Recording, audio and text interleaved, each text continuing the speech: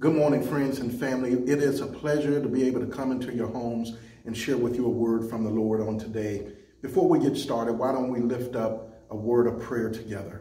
Our Father and our God, it is such a blessing to come before you today and understand, first and foremost, that you are a mighty God. You can do anything but fail. And oh God, we come to you that as we come into your word today, that your word will indeed go into us. We pray that your word will not return void, but it shall accomplish everything it's set forth to do. May it be a lamp to our feet and a light unto our path. May your word be the lifter of our heads. May it be the mender of our broken hearts. In these weary times, oh God, you be our peace. You be our strength and our comfort. For it's in Jesus' name we do pray. Let every heart say amen and amen. We're going to start today in Habakkuk chapter 3, verses 16 through 19. This is the second part in our series of game changers. Habakkuk 3, 16 through 19. I'll be reading from the New International Version of the Bible. And it reads, I heard and my heart pounded. My lips quivered at the sound. Decay crept into my bones and my legs trembled. Yet I will wait patiently for the day of calamity to come on the nation invading us. Though the fig tree does not bud and there are no grapes on the vines, though the olive crop fails and the fields produce no food, though there are no sheep in the pen and no cattle in the stalls, yet I will rejoice in the Lord. I will be joyful in God, my Savior. The sovereign Lord is my strength. He makes my feet like the feet of a deer. He enables me to go on to heights. For the director of music on my stringed instruments. Here's a question for each of us on today. Have you ever wanted to have a dialogue with God? Not only just to have a conversation, but in this conversation that you really wanted to confront God and ask God why? Have you ever really wanted to ask God the question, why am I going through what I'm dealing with? Why haven't things changed all around me? And not only that, but you simply want to ask God and tell God a piece of your mind. If that's you today, you be honest with yourself. Have you ever been in that place where you really wanted to confront God and begin to complain about everything that's happening around you, everything that's surrounding you? If you would be honest today, just put it in the page on today. Why don't you place it into the messenger and let us know how you really feel? Now, I know all of us won't be honest today about how we feel. We would probably be lying to ourselves. But if you keep on living, and I've lived long enough in this journey of life to recognize that there are some moments where things are not going the way that I expect them to be happening. And I wanted to have a little talk with Jesus and tell him all about my troubles and begin to ask God the question, why? We want to question God about why things are not going a particular way in our lives. And that's been my journey. That's been my journey where I've been pushed to the limits that made me want to ask God, what are you doing? Have you ever been there where you wanted to ask God, what are you doing? Will you consult with me before you allow these things to happen in my life? And that's literally what was happening in this text on today. Habakkuk records in the word the rise and the advancement of the Babylonian people that God would use to judge Judah, who had become a wicked and a vile nation. Matter of fact, he uses him as a prophet to the nation to go back and share this word with the people on account of all that they've been doing, on account of their wickedness, on account of the decisions that they have been made. God shared it with Habakkuk. And he said, I want you to deliver the word to the people that there's coming a moment of judgment in their lives.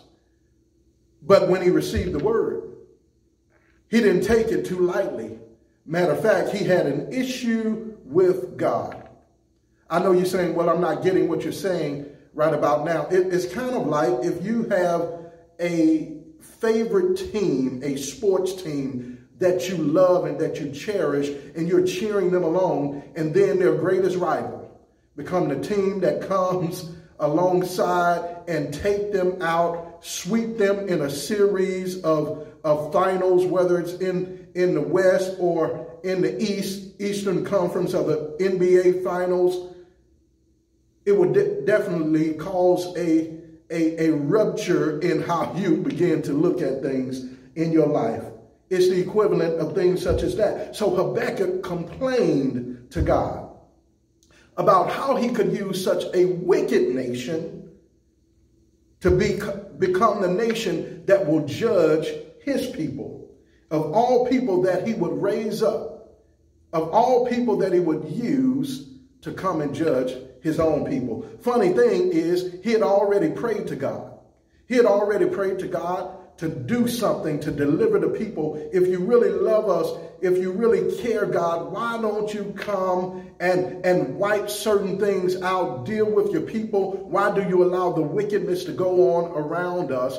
However, when God responded, he was not happy about what God did to deal with his people. Isn't that amazing? Habakkuk 1:5 says, look at the nations and watch, and be utterly amazed, for I am going to do something in your days that you would not believe, even if you were told. If we be honest, we ourselves raise the question, why to God? Why my family? Why my marriage? Why my children? And why my job? Why my health? Why did I lose my car? Why did I lose my house? Why did I lose my pension and my health? Every now and then in life, we become a little bit self-consumed, and we look at all these things that we have, and we begin to determine why my. And perhaps the problem is they're all yours and not God's. Maybe the problem is you haven't surrendered it all to God. Habakkuk complains to God, and it pushes him to a state of depression. God didn't need Habakkuk's approval on how he would judge and deal with the people. He had cried out, he had prayed unto God to do something, but then he wanted to determine and give God a way to be able to judge his people. In fact, he writes about the effects of his fear over the impending Babylonian invasion. He said it this way. He said, I hear, and my bones tremble. My lips quiver at the sound. Rottenness enters into my bones. He said, my legs tremble beneath me. Yet I will quietly wait for the day of trouble to come upon the people who invade us.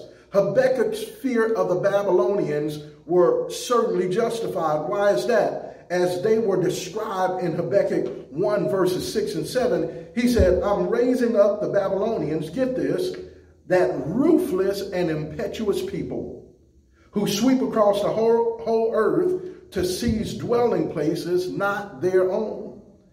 They're feared and dreaded people. They are a law to themselves and promote their own honor.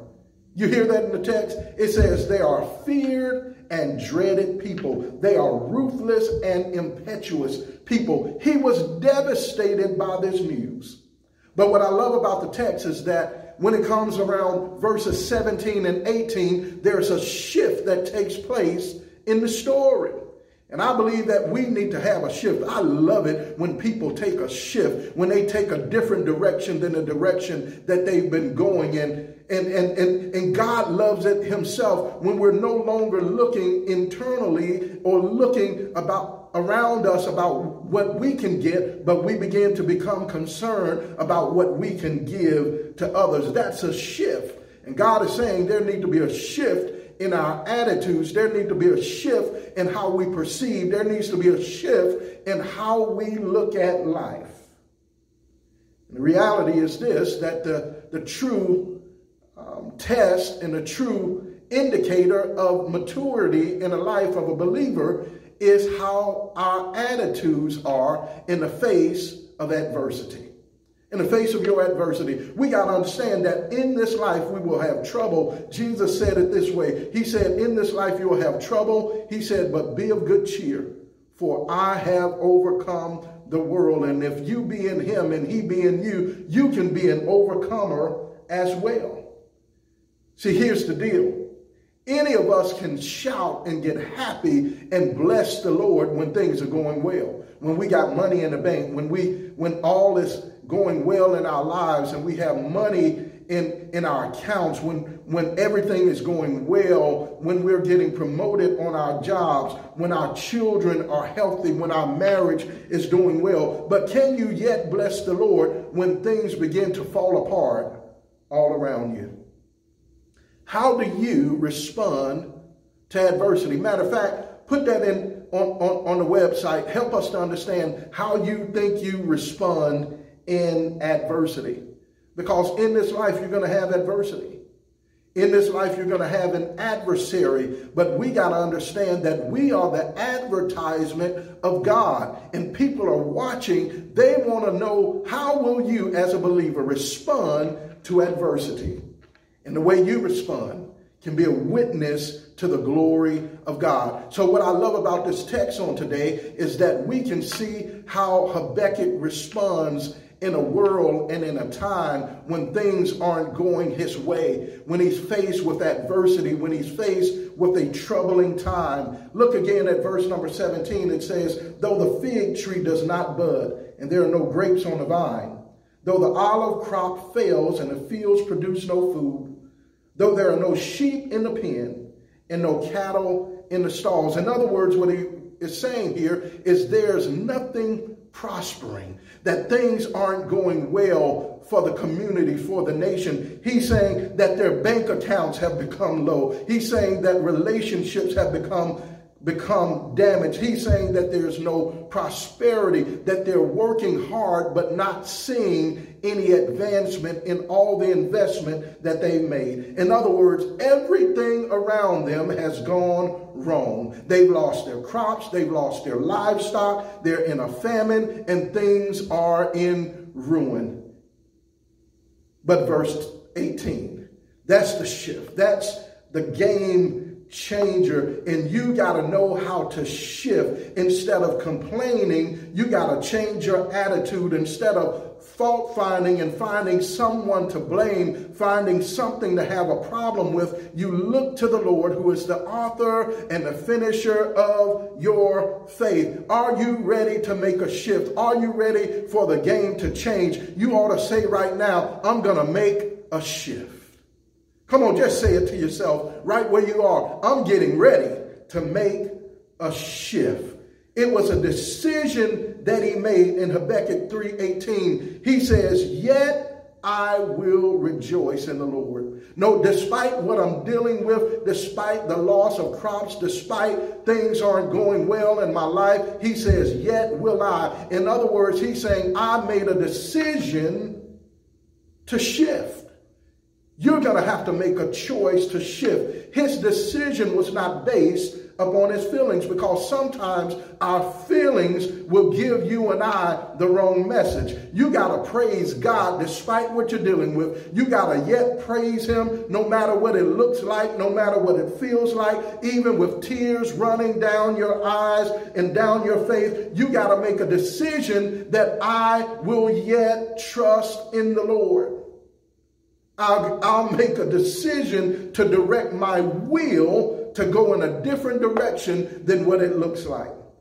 And when you do so, God will give you an opportunity to choose, but you get something in return. That's what I love about our God, that he gives us an opportunity to make a choice. He will never move you. He will never do anything in your life. You have to make a decision to invite him in. But what I love about Isaiah 61:3, he says that when we make that choice, he'll appoint to them that mourn in Zion, or grieve in Zion, or grieve in Fort Wayne, or any other place on this planet, to give unto them beauty for ashes, the oil of joy for mourning, the garment of praise for the spirit of heaviness, that they may be called trees of righteousness. You get that today? That he will give you beauty for ashes, the oil of joy for mourning, and the garment of praise for the spirit of heaviness. What did Habakkuk choose? I'm glad you asked today. Number one, he chose, get this, he said, yet will I wait patiently. There it is, it's in the text. It's written right there in verse number 16. He said, I heard and my heart pounded. My lips quivered at the sound. Decay crept into my bones and my legs trembled. Yet I will wait patiently. That's what it means today. That's what he's saying today. You got to wait on the Lord.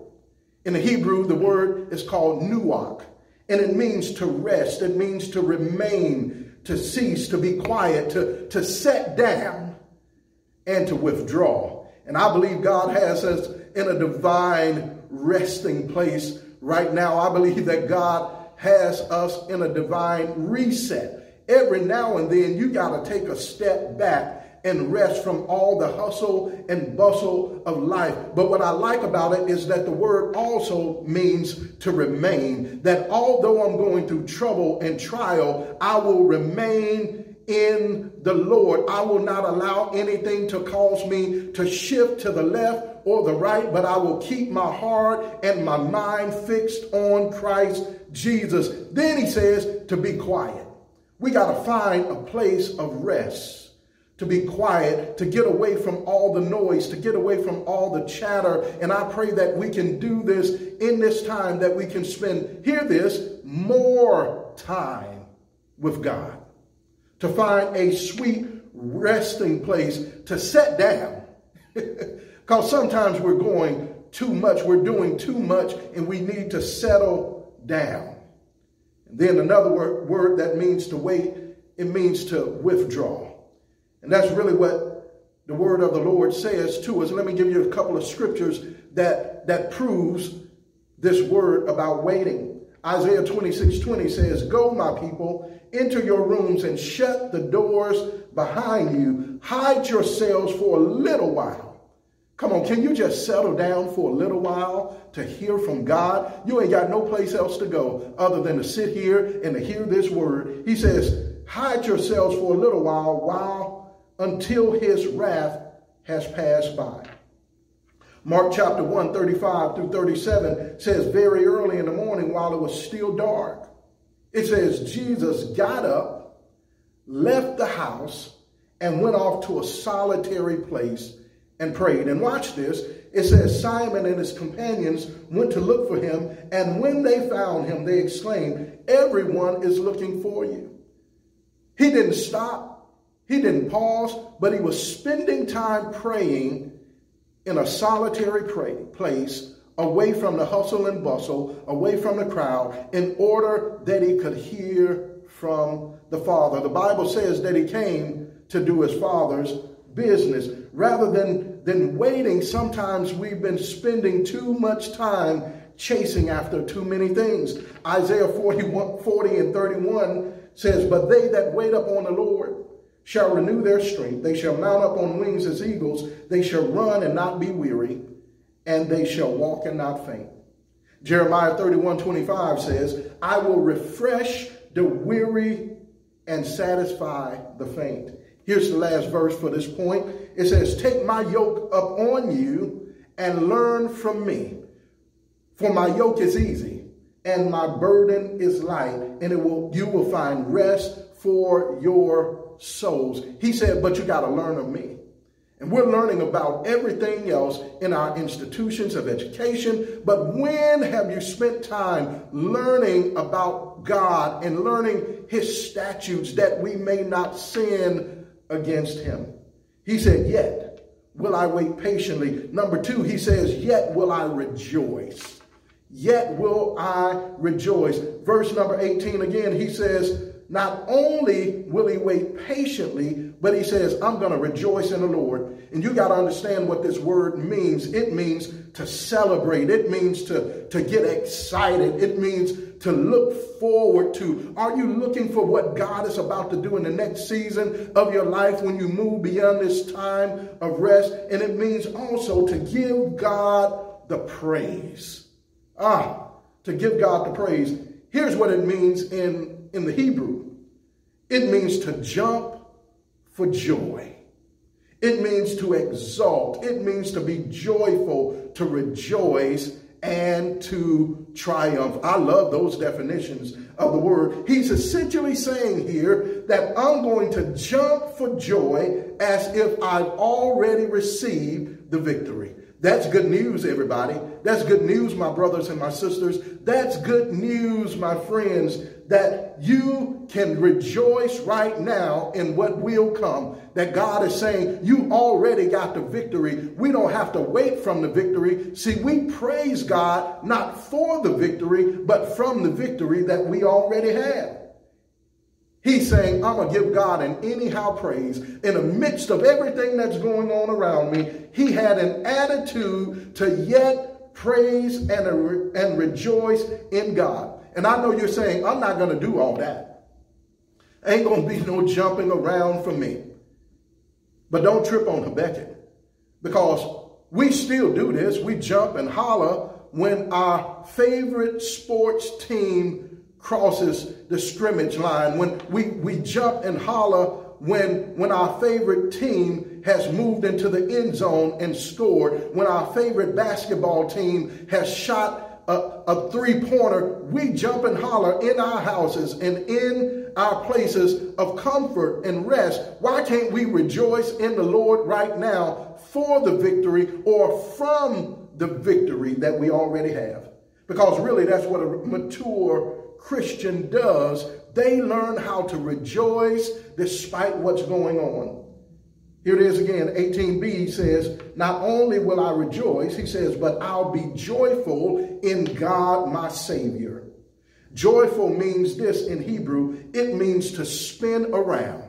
I'm not going to get up and spin around, but think about that for a moment. It means to spin around. He said he's choosing to rejoice, and he's choosing to spin around. I believe what he was really pointing to is that when you begin to rejoice in the Lord, he will give you enough joy that he'll turn your situation around. Is there anybody here today who's ready for God to have a game changer to turn your situation around in your life? Get this. All you got to do is put your trust in the Lord, and I come to tell you that no weapon formed against you shall prosper. Doesn't mean that the weapon won't be formed, but God is saying it shall not prosper. If God be for you, it's more than the world against you. He's getting ready to turn your situation around.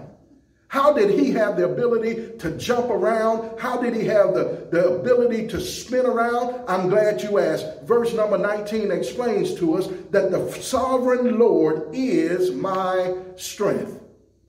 That's it right there. He says the sovereign Lord is my strength. He makes my feet like the feet of a deer. He enables me to go on the heights.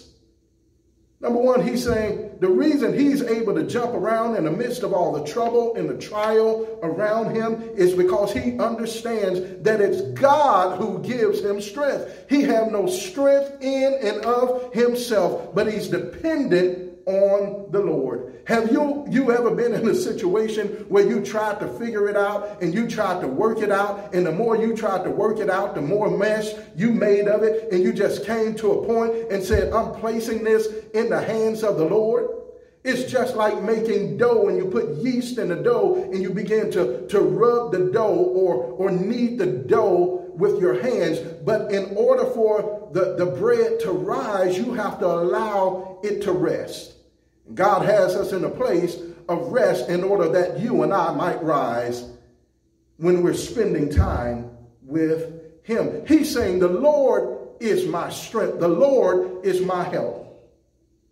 Not only that, but he helps us to understand that the Lord makes him sure-footed. He says that he makes my feet like the feet of a deer. He enables me to go on the heights. In other words, what he's saying is that deer have the ability to move up rough terrain. No matter how high, no matter how difficult the terrain is, they can navigate safely the greatest heights and the steepest of cliffs. Why? Because their footing is sure.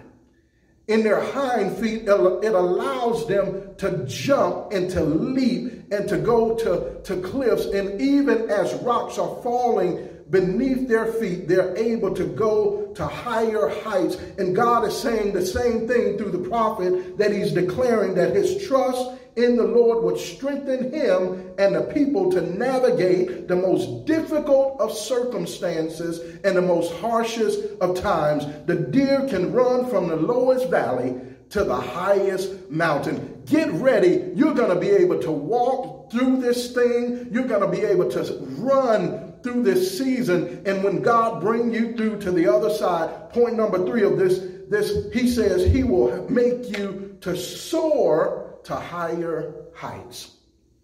See, what the Lord gave Habakkuk, the power to climb to higher heights, to be victorious. In other words, he's saying here, he would empower the prophet and his people to do more than just endure. You will be more than a conqueror through Christ who gives you strength. He's saying that they would not only persevere and survive all that was to come, but they would have the strength to get through it. That's some good news, church. He says they would be cleansed and purified through this trial of judgment, that they would turn back to the Lord, their loving God who had established them as his own. And even in the midst of their suffering, the people would cry out to the Lord to save and help them. Unlike any other day in my life, people are crying out to God with 24-hour prayer lines even. This was the Lord's plan. It was a sure promise from God. And what Habakkuk knew is that God's promises could be trusted. His promises are always yes and amen. Therefore, he did not sink so deep into depression and despair. Rather, he was filled with anticipation and joy. He would rejoice in and praise the Lord no matter what came his way, because he trusted that God could see him through it. He trusted that he was not in this alone. He trusted that he's not the only one who's ever gone through something, that he's not in this by himself, that there are other people who are suffering. There are other people who are around him who is going to deal with this deep depression. And he knew that if he could stand for the Lord, that others who were looking at him would also be able to stand. And when they had done all that they could do, they would yet stand. So what I love about 2 Corinthians 4:17, it says, for our light affliction, which is but for a moment. Church, you got to know this is only a season. He said, it worketh for us a far more exceeding and eternal weight of glory. Eternal weight of glory. God is getting ready to throw his weight around for us to bring a cure to this disease. God is getting ready to throw his weight around to give you peace that surpasses all understanding. God is about to throw his weight around for his people. But he's saying, settle down. Settle here. Look to the Lord. This isn't the first time in biblical history that this happened. There's another story that talks about a man who loses everything he has, including all his children, his property, and even his health. And his response was to say, the Lord gave and the Lord has taken away. Blessed be the name of the Lord. It's now clear that even COVID-19 is a deadly and serious global pandemic, and all necessary precautions should be taken. And we're reminded that still C.S. Lewis's words written 72 years ago, it ring with some relevance for us even today. He wrote about the time of the atomic bomb, and I'm going to read some of the words that he penned in his writings and just replace atomic bomb with coronavirus. It says, this is the first point to be made, he said. And the first action to be taken is to pull ourselves together. He said, if we're all going to be destroyed by an atomic bomb, he said, let that bomb, when it comes, find us doing sensible and human things. Let it find us praying. Let it find us playing with our children and reading the word of God. Let it find us chatting with our friends over a drink. Let it find us not huddled together like frightened sheep and thinking about bombs. They may break our bodies, he said, but they need not dominate our minds. It also reminds me of a story of a young man not too long ago, a young man who was 10 years old, and he was abducted out of his front yard. His name was Willie Myrick. Willie Myrick, when he was abducted, he didn't know all that was happening in the situation that he had found himself in. But when the man abducted him, he threw him in his vehicle, and he turned to him and said, I don't want you to say anything. Just don't talk, don't speak. And I guess the young man determined in his heart, well, he told me don't speak, but he didn't say that I couldn't sing. And he began to lift up this song by Hezekiah Walker. And the song is called Every Praise. And the lyrics go something like this. Every praise is to our God. Every word of worship with one accord. It says every praise is to our God. Sing hallelujah to our God. Glory, hallelujah, is due our God. Every praise is to our God. Let me say that again. Every praise is to our God. Every word of worship with one accord. Every praise is to our God. Sing hallelujah to our God. Glory, hallelujah, is due our God. Every praise is to our God. When the young man began to sing that, all of a sudden the man became irritated and he said, I can't shut him up. So he put him out his car. And guess what? When we begin to praise God, to give him every praise that is due his name, in the midst of trial, in the midst of this just unprecedented situation that we're in today, guess what? God is going to put the enemy out. God is gonna put out those things in your life that seem to be disturbing you and destroying us. And I want you to understand that there's no devil in hell that God won't put out for his children. Listen, I love that story that he had to put the young man out because of the praise that was in his heart. And God is getting ready to put some things out of your life. He's going to put out depression.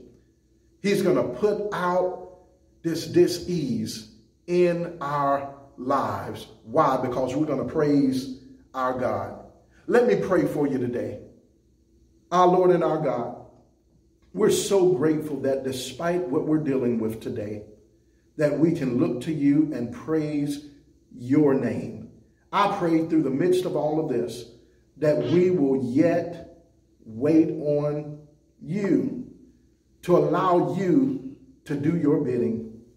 We pray that you will give us a spirit to yet rejoice in you despite what we're facing. And I pray, oh God, that you will grant us strength, that you will make us stable and sure-footed. And I pray that on the other side of this, that, Lord, we will rise up, that the church will rise up, that it will be better than it's ever been because we will return to you. And that, oh God, we will know your statutes because we have praised your holy name. Listen, at the end of this, here's what I want you to do next. If you're listening and today you want to respond to this message, you want to respond and follow Jesus, you want to renew your commitment to the Lord, you want to become a member of this church, or just offer a prayer request, there's going to be a slide on the screen, and you can email us and let us know how you're responding to this message if you need prayer. And guess what? If you want to give your life to the Lord today, we will send you a new believers packet. We will email that to you to let you know about the decision that you have made. Because yes, we all fall short of the glory of God, and the wages of sin is death. But there's a gift, and that gift, the gift of God through Christ Jesus, is eternal life. He came that you might have life and have it to the full. God bless you. We pray you have a great week. And not only that, at the end of this message, you can sign on to our prayer line. All you have to do is call 425-436-6373 and use the access code 414483. Again, call 425-436-6373 and use the access code 414483. God bless you, and may God keep you.